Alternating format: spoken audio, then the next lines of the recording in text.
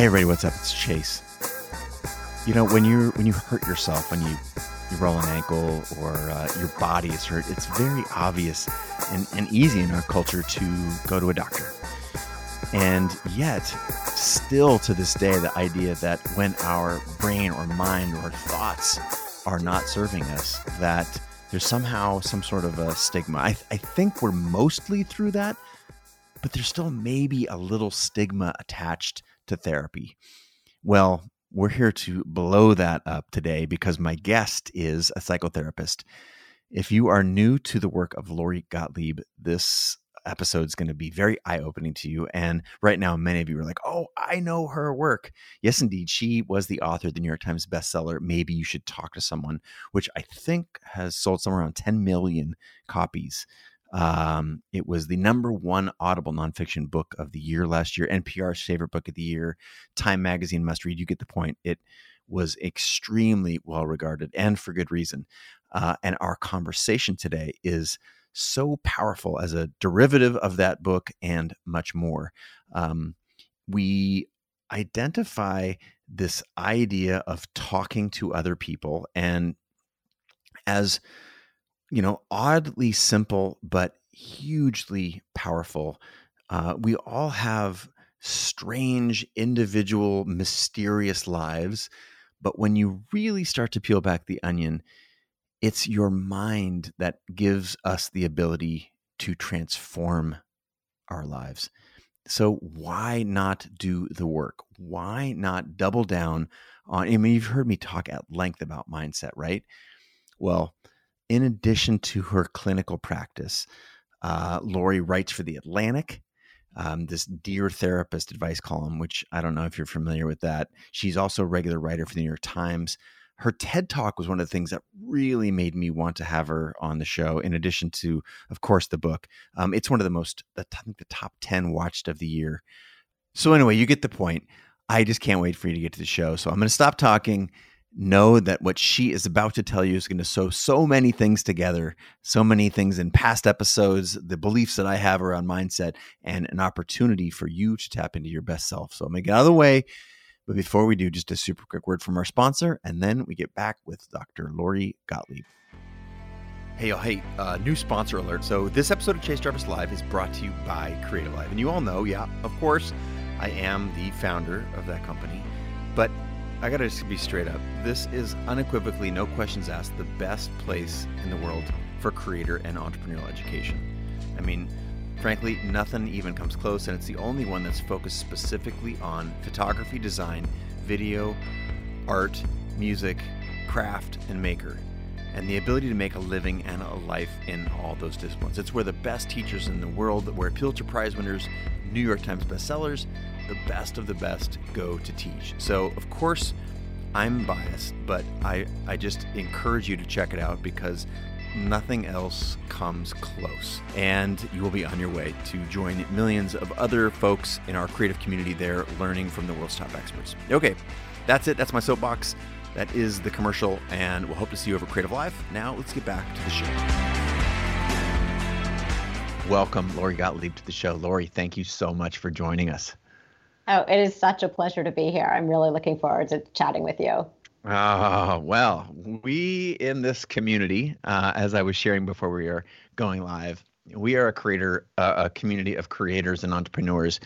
And I largely throw us into two buckets. Those of us who identify as creators and wear it like a badge of honor and think of, whether our next art project, our next book, our next film, our next business that we're building, that's just our right, and it's our vision that we have for ourselves. And there's a whole other population that is a part of this community, which I call creative curious.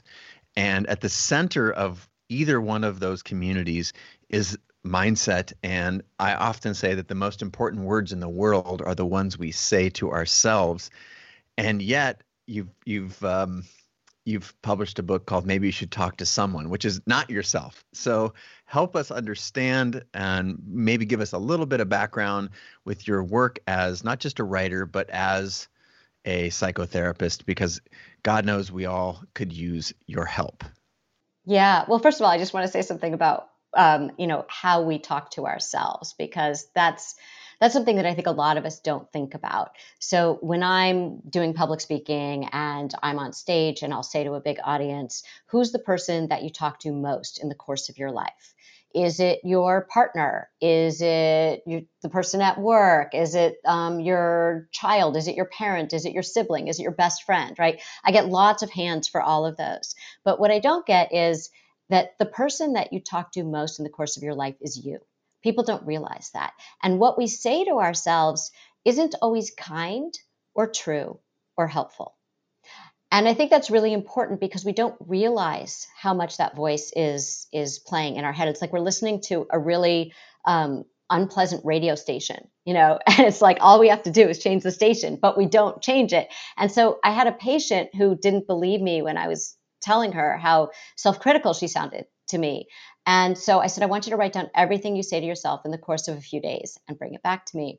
And she came back the next week and she said, I am such a bully to myself. I can't believe that I talk to myself this way. Things like, oh, you made that mistake. You're so stupid, right? Just these, you would never say that to somebody else, not because you're trying to be nice, but because you actually wouldn't believe they were stupid if they made that same mistake. So that's a very long way of starting off and saying that that even though the book is maybe you should talk to someone, I think we first need to start with how do we talk to ourselves? And what I mean by maybe you should talk to someone is that it doesn't necessarily mean you should talk to a therapist, although that is often very helpful, but it means that we need to talk more to one another. And I think we talk a lot about in this culture, kind of individualism and really succeeding and independence. And I don't think we talk enough about interdependence and how important those connections are for us in helping us to grow and transform. Absolutely true. And you understand, having read the book and consumed a lot of your material, you describe psychotherapy in an interesting way. First of all, I'm wondering if you can tell us what's a little bit like something. I find that first of all. So start us off there, and then talk to us a little bit about the perspective that you approached this book from. Yeah. In the book, I say that psychotherapy is a little bit like pornography and that like a lot of people use it, but they don't necessarily talk about the fact that they do it. And that there's like this kind of shame, I think, and stigma around it. I really think what psychotherapy is, it's like getting a really good second opinion on your life from somebody who isn't in your life. And in the book, I talk about the difference between idiot compassion and wise compassion. And so our friends will offer us idiot compassion, right? So you say, this happened, this person did this, and you say, yeah, they're terrible, you're right, they're wrong. We support our friends in that way. But it's not necessarily that helpful because a lot of times what will happen is you'll notice that your friend is basically telling the same story, but with different characters over and over, right? So they keep getting into these kinds of situations. And every time we say, yeah, that's terrible, you're right. But we don't say to them, if a fight breaks out in every bar you're going to, maybe it's you, which is, this pattern, right? It's like they have a role in this thing that keeps happening. Wise compassion is what a therapist will do. A therapist will hold up a mirror to you and help you to see yourself in a way that maybe you haven't been willing or able to do. And it has the word compassion in it because it's done in a very compassionate way, but it has the word wise because that's where wisdom comes from. That's where movement can happen, is when you're able to say, oh, that's me. I didn't realize I was participating in my own stuckness. You were asking about my sort of kind of journey to psychotherapy. And it's a very circuitous. I think I took the most nonlinear route in the world of how somebody becomes a therapist. Well, we in this community love nonlinear, and I think that that the story that things are linear is actually a toxic one, because I know so few people that that bought the map that they were sold that said if you go to if you grow up like this and you go to this school and then you get these grades and you get this job, and it just doesn't look like that. So I would love for you to share your story and make all of us feel better about ours. Yeah. It's funny. I think in your 20s, and a lot of people experience this where they had their lives sort of programmed out for them, right? So you know what you need to do in school, and you know what you need to do to get into college. And then you know what you need to do when you're in college, although it gets a little looser. But still, you pick a major and you pick like extracurriculars, and you know when you need to be in class and those kinds of things, right? And then all of a sudden you graduate and you have the whole world there and you don't know what to do. It's like paralysis, right? And people are so worried that they're going to make a wrong or right decision. And that's why I think my pathway to becoming a therapist is interesting, because so many people thought I was crazy when I kept switching and making all these different decisions. I started off after college working in the entertainment business. And first I worked in film development, and then I moved over to network development, and I worked at NBC. And when I got to NBC, I was I was a junior executive, and the shows that were premiering that year were these two little shows you may have heard of. One is called ER, and the other one is called Friends. And I remember when we were working on ER, there was a physician who was our consultant, and he was a real ER doctor, and he made sure that everything looked accurate on the show. And I would spend a lot of time in the ER with him. Originally, it was to do research for the show, and then it became sort of an obsession. And he said to me one day, he said, I think you like it better here than you like your day job. And I was in my late 20s at the time. And he said, maybe you should go to medical school. And I thought that was the most hilarious thing anybody could have said to me. I was a French major in college. And I mean, I was always very sort of math and sciencey, but that wasn't, in school, I did the humanities, but I was definitely like, in high school on the math team and doing science bowl and stuff like that. But in college, not at all. And so, and I had this great job at NBC. Why would I leave that? But eventually I realized he was right, that I really liked the fictional stories that we were telling on ER, and they were done so well. But there was something about the human condition that I was seeing in an ER, because nobody goes to an emergency room when they expected something to happen. It's always an inflection point. And I thought that was so fascinating, these inflection points in life, like what happens when there's a big plot twist? What do you do? And so I went up to Stanford for medical school. And when I got there, it was so Silicon Valley, 1999, 2000, right? The boom right before the bust. And everybody was saying, first of all, the medical field was changing, managed care was there. I wouldn't be able to spend time with my patients the way that I had envisioned, because I loved the whole human condition and story element, and really making meaningful change in people's lives. And so between first and second years of medical school, I actually went and worked at a .com, which not because I was going to leave medical school. And it failed just in time for me to go back to second year of medical school, which was fortuitous. And then I realized that I didn't want to do the kind of medicine that I thought I would have to practice in the new model. And I started writing, and I wrote enough that I started getting published, and I left medical school to become a journalist. So people would think, just from these steps alone, right? You leave this great job at NBC to go to medical school at almost 30. And you're not a science person, right? And then you're in medical school at a prestigious medical school, one of the best programs in the country, and you leave to go become what? A freelance journalist? And so I left to become a journalist, and I really loved it, because I felt like I was now delving into those stories and into the human condition in a way that I really couldn't do, or felt I couldn't do as a clinician. And about 10 years into that, I was now in my late 30s. I had a baby, and I love my child dearly. But when he was first born, I was dying for some adult conversation during the day. And so, because you get all these deliveries when you have a new child, the UPS guy would come every day and I would detain him in conversation. And he hated that. He would literally back away to like the big brown truck, right? I would see him like just try to get away from me. And then he started tiptoeing to the door and gently placing the packages down so he wouldn't have to ring my doorbell and I would not talk to him. And so I thought, okay, something's wrong here. So I called up the dean of the medical school and I said, maybe I should come back and do psychiatry.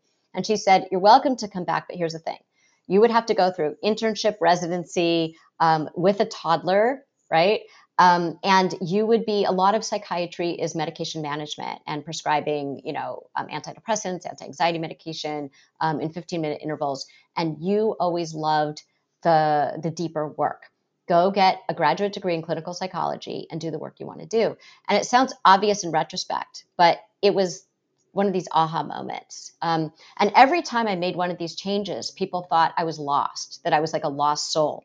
But really, and the joke at the time, I would always say, I'm either very versatile or very confused, probably a little bit of both.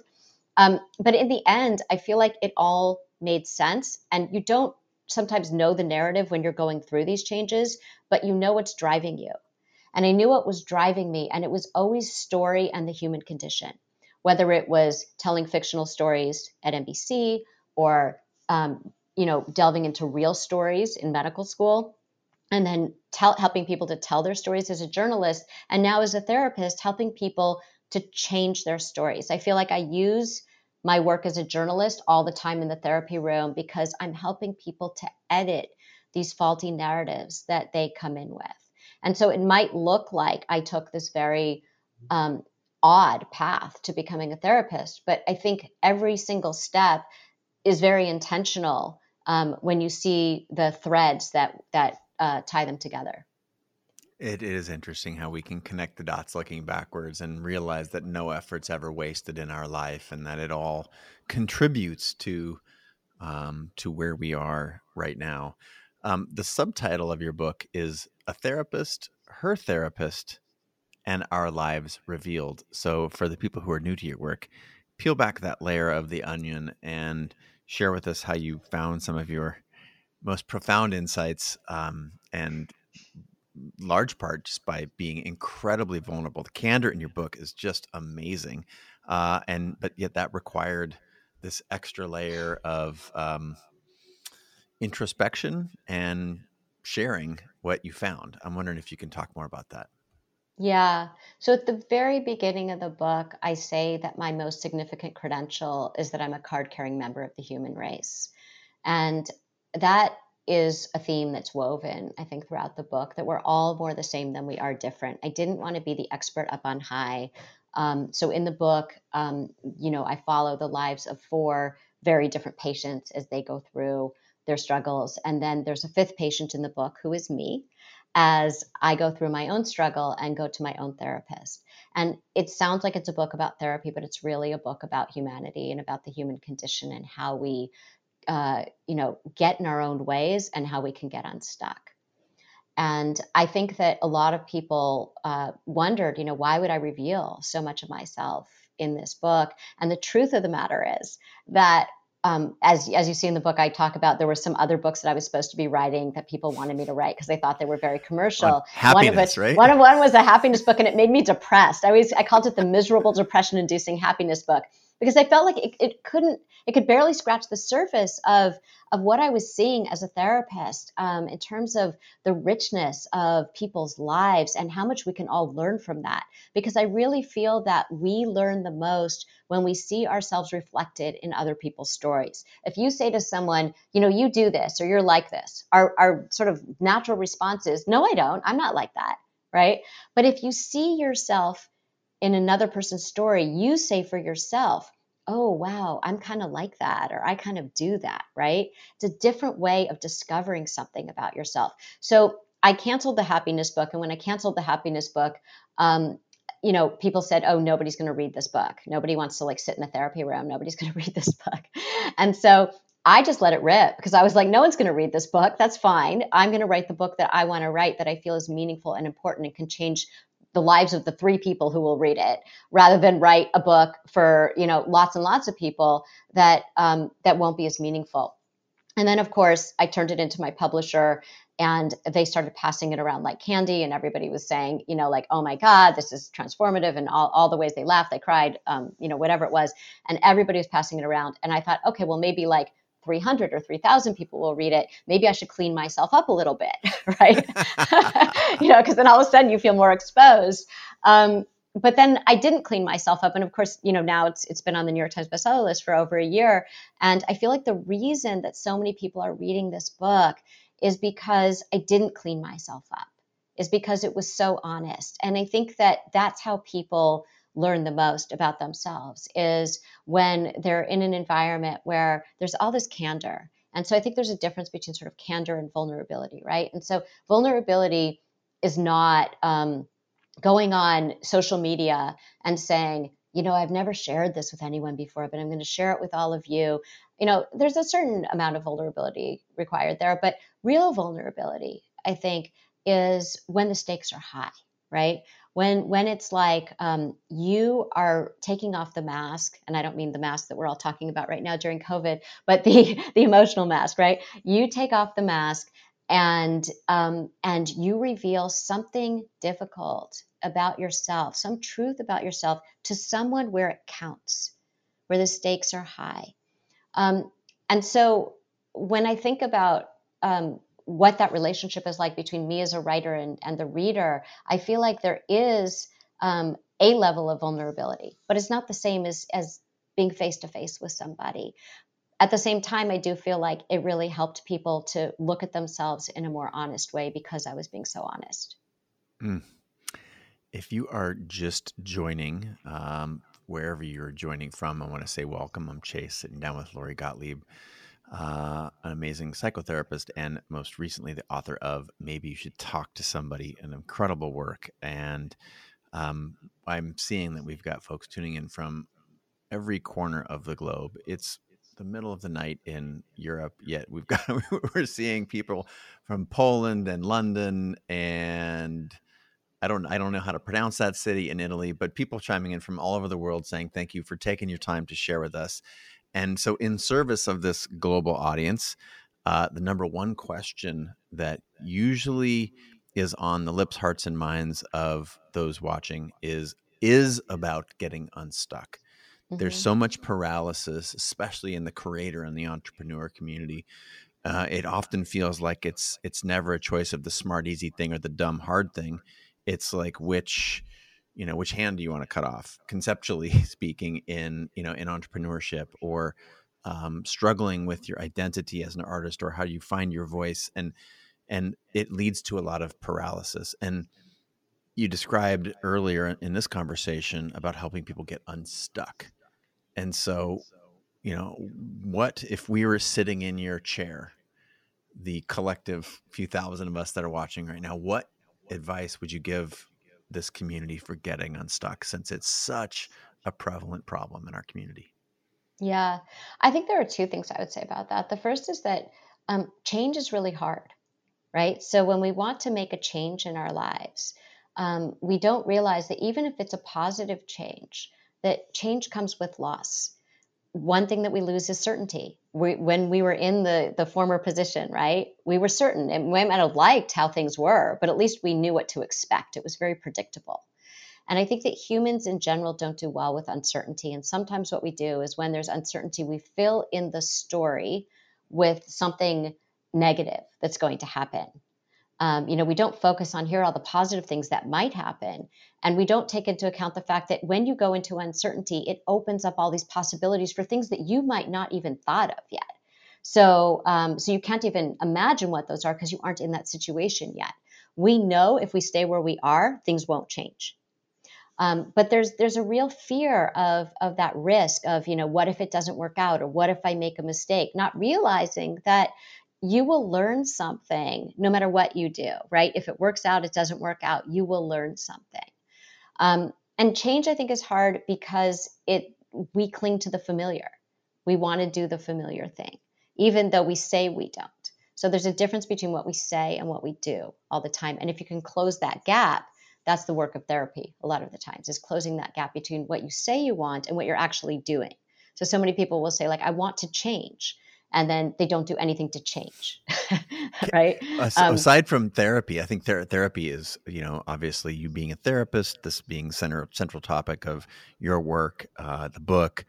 I'm wondering if let's say we check the box for therapy. I don't know if I'm speaking for everybody, but let's just assume that that's a box that some subset of us who are listening right now have checked.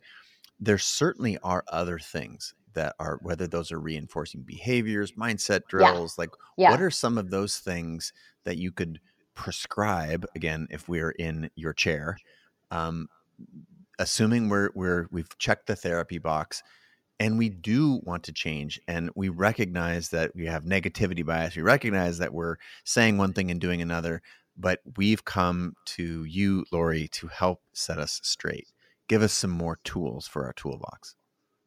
Well, I think one of the things that gets in the way of change is again, going back to those stories that we tell ourselves. And, I think that a lot of people feel like when they come to therapy, they feel like, well, if I just get to know myself better, then I'll know what I want, and then I'll know what direction to go in. And partly that's true, right? But I think therapy is also a process of unknowing. So it's letting go of those stories that you've been telling yourself that are keeping you stuck. And some examples of those stories are things like, nothing will ever work out for me. Everything is working out for everybody else. I don't trust myself. I don't trust other people. I'm not good enough. Whatever it is. And sometimes you don't even realize that those are the stories that you're carrying around. And so it's really important to know, what are you saying to yourself, and what are these stories, and how do they get in the way? I see that all the time with people. I also see another thing that gets in the way of change is expecting other people to make the change for you.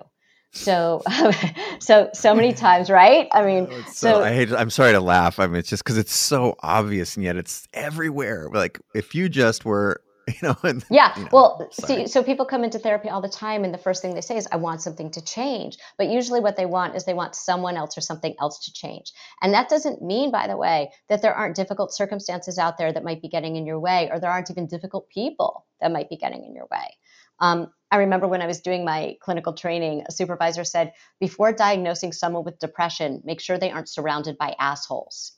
Right. So it's like, yes, it's real. Like, difficult people are real, and there are real obstacles in your way. That's true.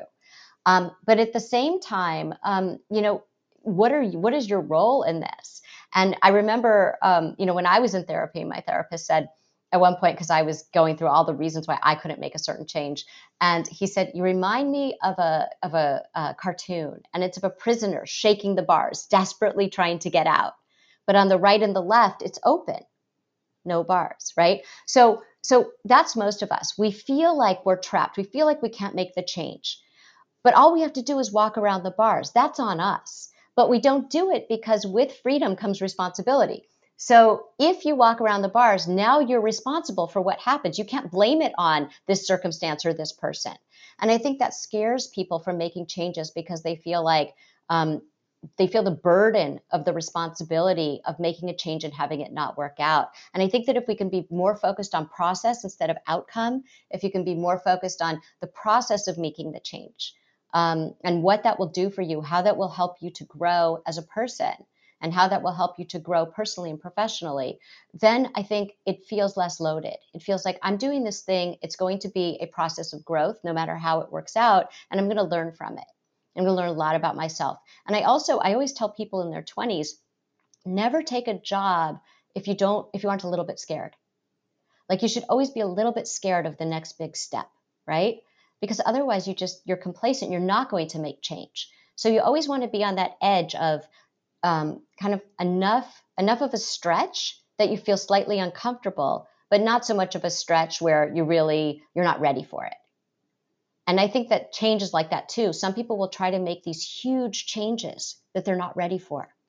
And it's kind of like you want to take these small steps and see what happens. And so, I always say that most big transformations come about from the hundreds of tiny, almost imperceptible steps that we take along the way. And so if you're afraid of change, what is a smaller change that you can make as an interim step? Beautiful. Now, I'm going to ask you to sew 20 years of experience into a single response. So it may be a little bit of a heavy question, but certainly there are some threads of consistency between, the problems that have been presented to you by your patients and the path to success.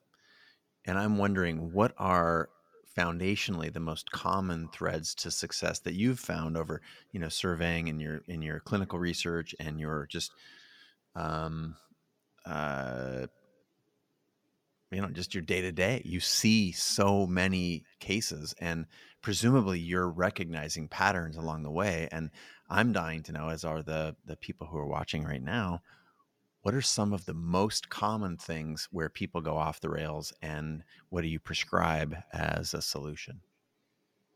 In terms of people not being able to move forward, I would say a lack of flexibility. So, they come in with a very rigid idea about something, usually about themselves or about other people and the world. And they don't have a lot of flexibility. They don't make a lot of room for more versions of that story. So you see that. You see that in personal relationships, you see that in professional relationships, where people assume a lot of things about other people and that person's effect on them. And I always give them an exercise, and I say, I want you to write this story from the other person's point of view. I want you to take their point of view and argue it for them, right? And when they do that, even if you don't have to agree with it, you don't even have to like it, but I want you to get into their mind and imagine if they were sitting on my couch, what they would be saying to me, what that story would sound like. And usually what happens in that exercise is it doesn't necessarily change their mind about their perspective, but what it does is it gives them more flexibility with the problem at hand. So it's kind of like, oh, actually, maybe this is also going on that I didn't realize. Or maybe I'm doing this that is adding to part of the reason that we're both backed into our corners and we can't move forward. Or I didn't realize maybe that, yeah, I kind of am contributing to the problem by doing this. Or they may believe that I am acting this way, even though that's not my intention, right? So you learn a lot by just opening your mind to writing the story from a completely different perspective than your own. So that I think is just something we need to do in every aspect of our lives. Oh, very powerful. I know I hate doing that, but that's where the answers are, in flipping, the other side of the same coin, and recognizing that most people aren't angry, hateful, mean people who are out to do you wrong. And if you can try and rewrite your understanding of the story from their perspective. Yeah, we call that sort of rotating the problem is how we term it. It's like you want to take the problem and you just want to rotate it a little bit. That sounds a lot better to me than confessing that I'm wrong. I'm rotating the problem here. Well, usually, I was going to say, usually problems are really complicated, right? They're not as binary as we think they are. And an example of that is this. So, and this might sound unrelated to business, but I think it's very much related. So I see a lot of couples in my practice. And often what'll happen is, let's say that I'm seeing a man and a woman, and the woman says to the guy, I really want to understand your inner life. I really want to get to know you better. I want you to share more with me. I feel like I can't really get to know you, right? So then he does. And let's say he starts crying, right? And all of a sudden she looks at me like a deer in the headlights. Like, what do I do with this, right? It's like, you asked for that. You wanted that. You said that you wanted to experience more of his inner life, and he's giving you that. And then what happens is she actually isn't sure that she wants that, right? So when we have positions, and I think that's a great example, because when we take certain positions, we don't realize that maybe we have ambivalence about our own position. We never consider that. We're like, you don't share your life with me. And she could be railing about that for weeks. But does she really want him to? Or does she really want him to in that way? Or what is going on with her? Did she have some ambivalence? So I think we need to examine our own positions and how much nuance there might be to our own positions, and then acknowledge that the other person probably has a lot of nuance to their position too. Yeah, that's the challenge, right? There's so much nuance, and without the ability to communicate um, thoughtfully in tough moments, it's very, very hard to communicate across the so much nuance that is a human relationship. Speaking of rotating the conversation, I want to rotate our conversation a little bit more away from the psychotherapy and a little bit more toward your creative process, because you wrote a book that I'm looking at Goodreads here, 10,000 ratings and thousands of reviews, which is it's virtually unheard of. And you mentioned being on the New York Times bestseller list for over a year. That is a huge feat in the creative endeavor of writing a book. And you are renowned for your vulnerability, offering yourself up as that fifth patient. And so I'm dying, as so many creators and artists that are listening and watching right now, we're constantly programming one another, I think justifiably so, that your work will be stronger the more of yourself that you put into it. That is where you get your voice, and that is personal style, and that is so many, there's only one you. How, from a creative standpoint, did you approach writing the book such that you could be so masterful at getting yourself, turning yourself inside out for the art? What was your process? I think first and foremost, my process was to be honest. And I think that, with if my patients were going to be that vulnerable, then I felt like I needed to be as vulnerable as they were.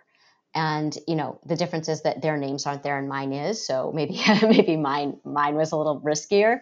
But I really felt that that was important, and I also felt like because we are all so similar, and I purposely picked people who looked very different on the surface, right? So if you look at the people that I picked, different ages, different genders, different personalities. The first guy that you meet, has a has a very unique personality, right? He's very insulting to me at the beginning and very abrasive, and then you come to love him.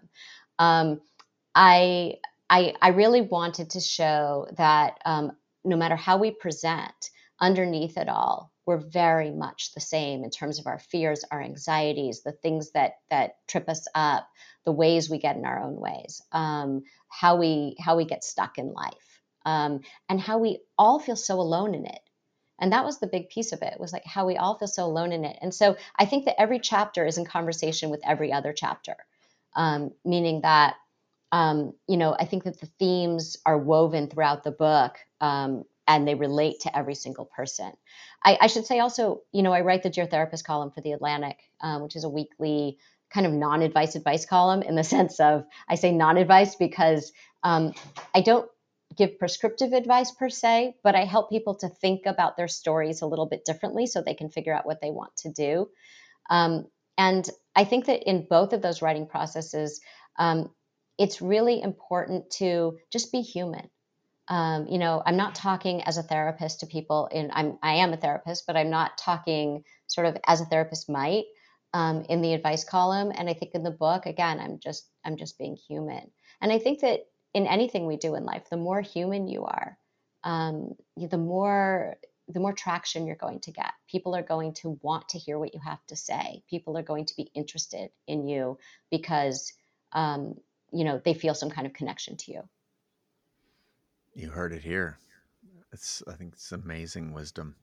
Um, Continuing to turn the page on our conversation, because your work is so vast. Uh, what's this Netflix series you've got on coronavirus? I didn't have a chance to go deep on this, and I just stumbled on it. And we are in the midst of a pandemic, and that you are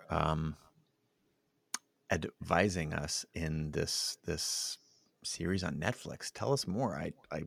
I'm dying to know more, because I don't often walk in without having the full picture of, or what I think of what I consider a full picture of my guests, so that I can talk them about the whole range of things that they're doing. And this was just a whiff. I came across my desk too little too late. Tell me about it. Yeah, so Netflix has this series, the Explained series, and they did the coronavirus explained. And they asked me to be a part of that miniseries where I talk about coping during COVID. And so I was really grateful to participate in that. Can you share? Because last time I checked, numbers were flat or up in a lot of places. So, Yes. us, it seems very American to like, okay, we've been doing this for 3 months now, we're done, and we're moving on. Yeah. But the science, Yeah. And it's not that at yeah, all. In correct. The fact, science doesn't say it. no, it doesn't. We are still very much in the midst of COVID-19. And, it has been very hard. It's probably the first time in most of our lifetimes that we've had a collective experience of having the same stressor that is affecting everybody. And yet people are going to be affected in their own unique ways. And so what I see is a lot of anxiety, a lot of grief, a lot of loss, a lot of, difficulty coping. But I'll tell you something, I see something really positive too. And I don't mean that the virus is in any way positive, but I see something really positive about humanity in this. And what I see is that if you had said like 4 months ago, right, when we all started needing to shelter in place, if you had said, okay, so in a few weeks, everybody's going to be staying at home. You're going to have to wash your hands a million times a day. You could get this deadly virus just by talking to somebody, right? You can't go anywhere except for a grocery store or a pharmacy with a mask on and gloves on, like out of a science fiction movie. If you do decide to go outside and take a walk, no, you can't even see your neighbors smile at you or because you have a mask on. Like basically everything that made us feel human seem to have been stripped away. And if you had said to us, okay, that's going to be the situation. And by the way, it's going to go on indefinitely. Like, it's not like this is going to be 2 weeks of your life, but it's going to go on for months and months indefinitely. I think many people would say, oh, I can't cope with that. But look at how we're doing. I mean, people are coping. I think that it shows that we are so resilient. We are so adaptable. We are so flexible. Not that we're happy about it, but I want to say something about two things that I think are really important about coping with the coronavirus. One is the both and of the situation. And that's that on the one hand, we're in the midst of this horrible suffering, right? And suffering in different ways. There's loss of life, there's loss of health, there's loss of income, loss of jobs, right? But there are other losses that I think we're afraid to talk about, and we won't talk about them because we feel like there's this hierarchy of grief. Like it's the grief Olympics, and if you don't have one of those ones that rates the highest, then you can't talk about it. And yet we need to talk about the other losses, the loss of the normal routines of daily life, the loss of this illusion of certainty or stability that I think a lot of us had, even though it's very much an illusion. The loss of all the things that do feel like they make us human. But at the same time, we're afraid to say, like, I'm really glad I don't have to commute an hour and a half to work every day, right? I get to read a book now, or I get to see my child more who was home doing remote learning. And so now my 14-year-old will talk to me, right? I mean, so it's both and. And I think that's people have a lot of trouble with both and. They want to see something as one thing or another thing. So just in life, I think as we emerge from this, whenever that happens, I think there are things that we can learn from this experience and take with us, which is how do you live in the both and? How do you live in uncertainty? How do you experience joy in the midst of suffering? Because that's really what life is. And I think the other thing is about how we talk about our feelings, that we have this idea that there are negative feelings like anxiety, sadness, anger, and then there are positive feelings like joy, whatever it might be. And I always say that there's no such thing as a negative feeling. Your feelings are like a compass. They tell you what direction to go. And even envy, right? People always say, I don't want to feel envious. And I always say, follow your envy. It tells you what you want. You're envious of someone? Great. That tells you what is your desire.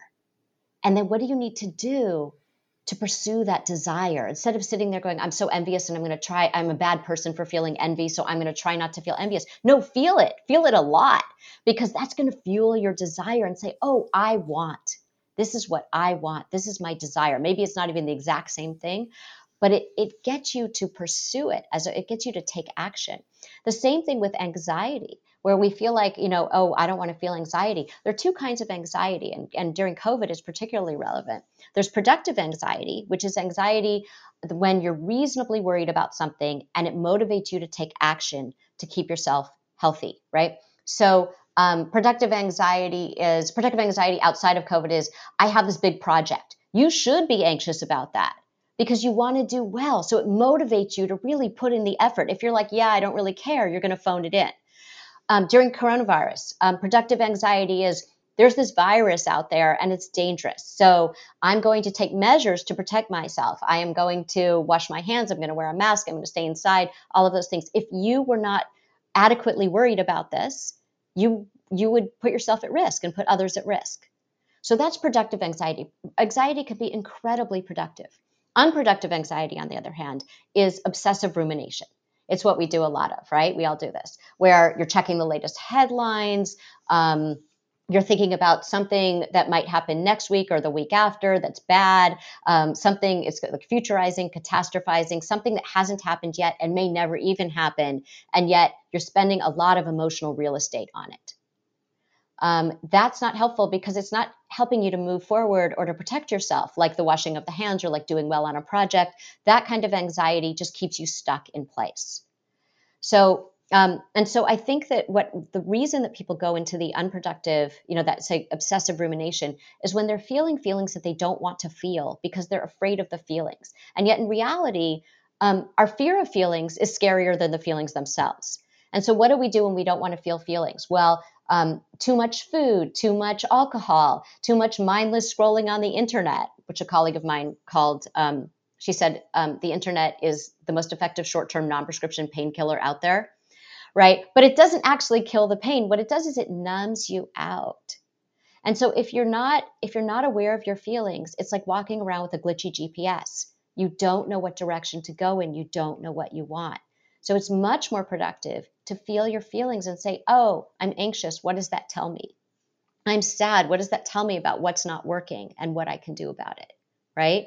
If you do nothing, it's not going to change. Even if you try to cover it up with, all of these behaviors, it'll come out in a short-temperedness, in insomnia, in a distractedness, in a lack of focus. It's not helpful to try to not feel your feelings.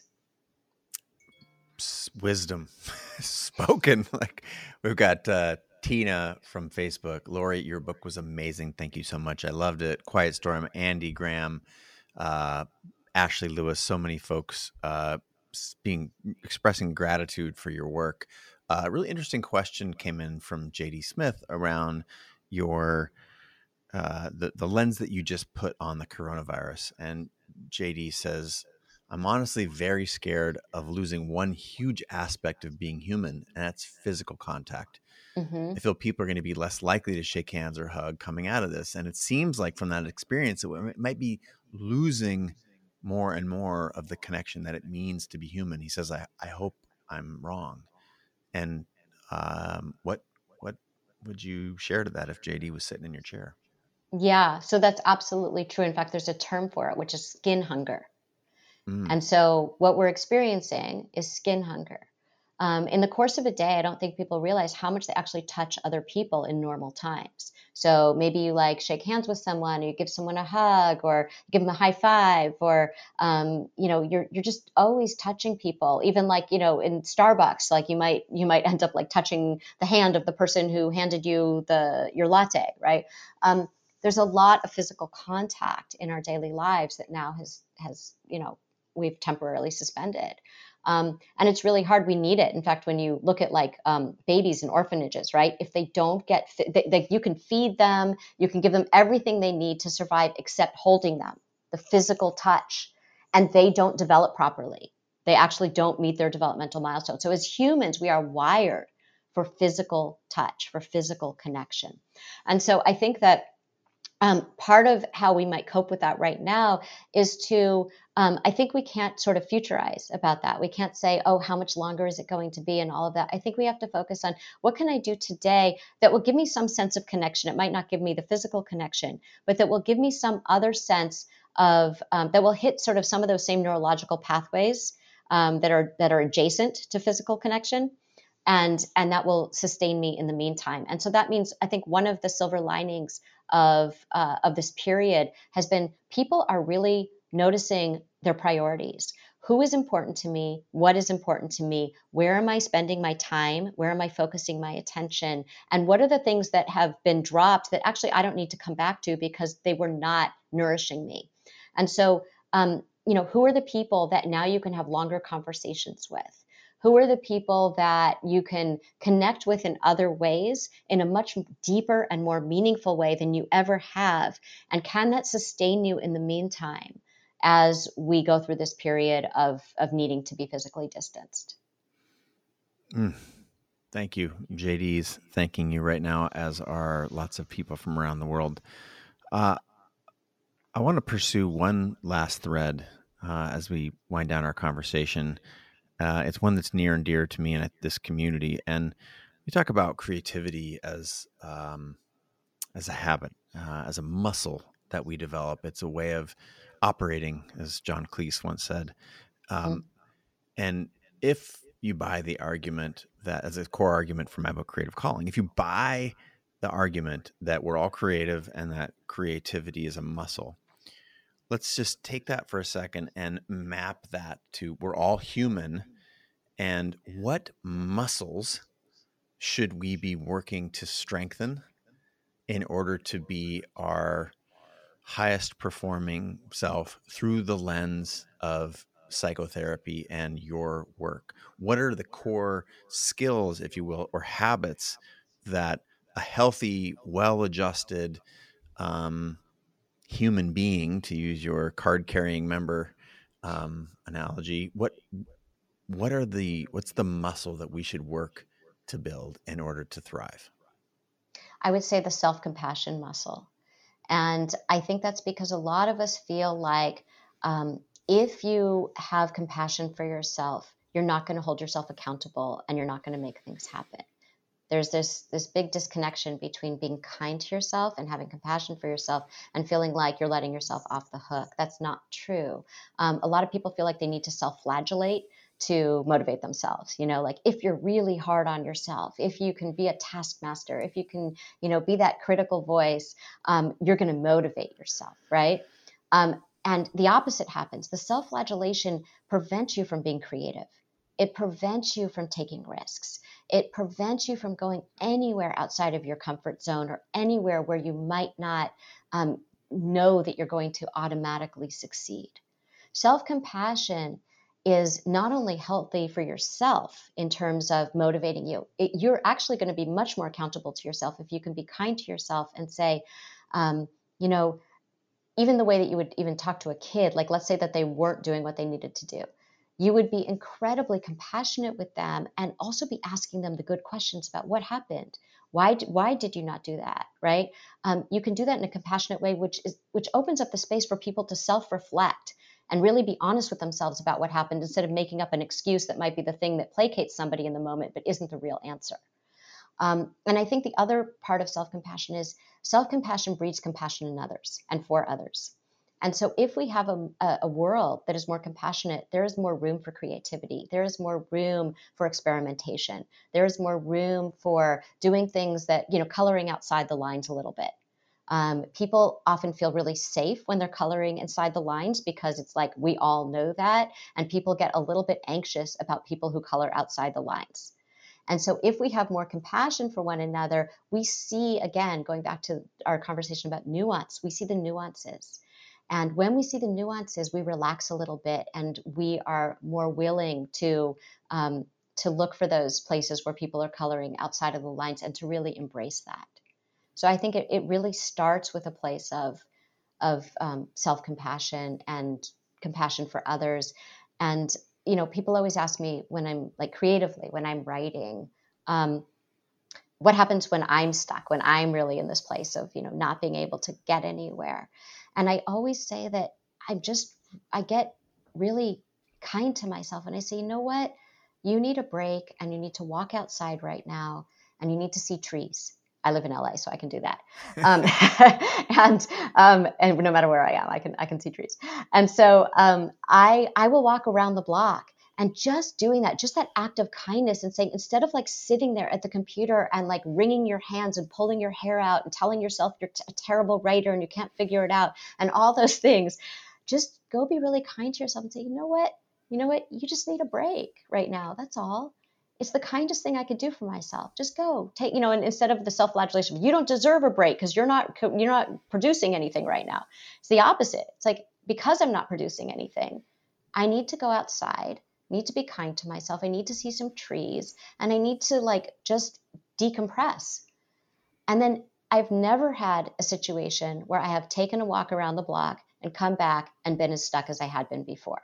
Never has that happened. That's the empirical evidence that it works right there. It's anecdotal, Right. But it works for me. And I recommend it to my therapy clients all the time. And, whatever works for them, it might not be the walking around the block for them, but whatever the kindness looks like for them, to disrupt that, that loop that they're in, that kind of self-flagellation loop. If you can disrupt that, that's where the creativity comes from. Ashley Lewis from Facebook says, your spirit is so healing and you have found the perfect profession for yourself clearly, and wants to thank you. Tina, again, complimenting your book. Maybe Steve's already begging for a rewatch of this video. On behalf of the community and CreativeLive, I just want to say thank you so much for providing, especially that last nugget of self-compassion and kindness. It's helpful knowing that is a tactic that you use on yourself in moments of creative block. Thank you so much for being on the show. I know you're working on a handful of things, including it's ABC, right? That's doing the television show. It's in that family. We aren't sure yet. Okay. Oh, okay. Yeah. Cool. Well, congratulations. Can you give us any update on what's coming next, or where we should? I know you got the column, you've got the podcast with Katie Couric, you've got TV stuff coming on. There's so much on the horizon for you.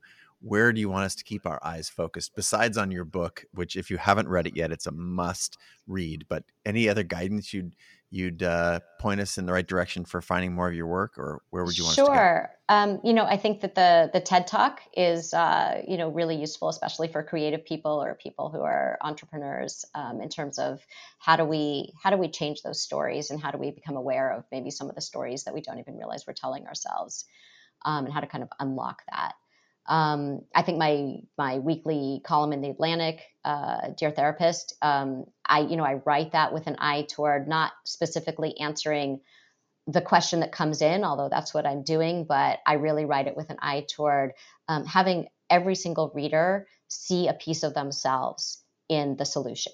So people find that helpful. And I think in the podcast, which launches next month, we're trying to do the same thing. And what's exciting about the podcast, which will be with iHeart and as you said, Katie Couric, I think what's really exciting about it is in my column, you don't get to see what happened after I wrote to that person, right? After I answered their question.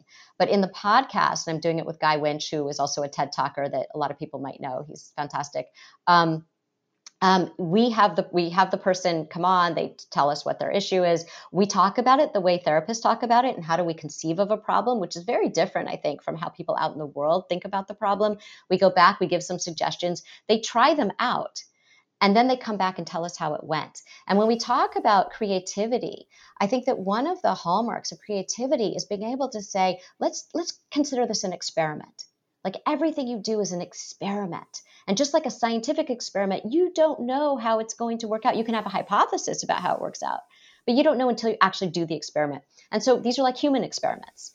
And so we say to people, go try it, and you're going to let us know how it goes. And then we're going to learn as much from what didn't work as what did. So we're really excited to bring that to people. Ooh, so excited for that. Thank you so much for being on the show. Again, people all over the world shouting and high-fiving and fist bumping. And I forget what this emoji is where you put your hands in the air. But thank you so much for being on the show. Congrats on all of the success with the book. It's spectacular. And thanks for being on the show. Appreciate it. Oh, thank you so much. I really enjoyed the conversation. All right, everybody. Signing off until your next episode here at CreativeLive, hopefully tomorrow. Hey, that was an awesome episode. But before you bounce, I got 3 quick thoughts. First, thank you for being in this community. It gives me so much juice. I can't even tell you, so much juice that when I hit publish and this show goes out into the ether, that there's an amazing community of like-minded people just like you consuming and sharing the show. So thank you. Second, it would be huge. It would mean the world to me if you left a review at Apple Podcasts, Spotify, or wherever you listen. Now, we're regularly featured at the top slot there on Apple's podcast page and others in Spotify, etc. And that's because of your reviews. So if you've ever wanted to lend a hand or you got some value from me in the past and you want to pay it forward, that would be amazing. And then lastly, it would also mean the world to me if you shared the content that you get here, whether it's a screenshot or a photo of where you're listening, anything via Instagram stories or any other social feeds, tagging me and the guest. Now, I repost this content and your comments all the time, so I would love to share your shout outs in my feed too. Not only do these shout outs are they good for you and me, but they also help us book amazing guests because they see the reach that you cultivate. This is a way for you to help contribute to the show. So again, want to say thanks. I'm just at Chase Jarvis. You can use at CreativeLive as well, and the guests are easy to track down because they are, well, they're usually quite well-known people. But again, thank you so much for listening. I'm looking forward to being in your ears again, hopefully tomorrow.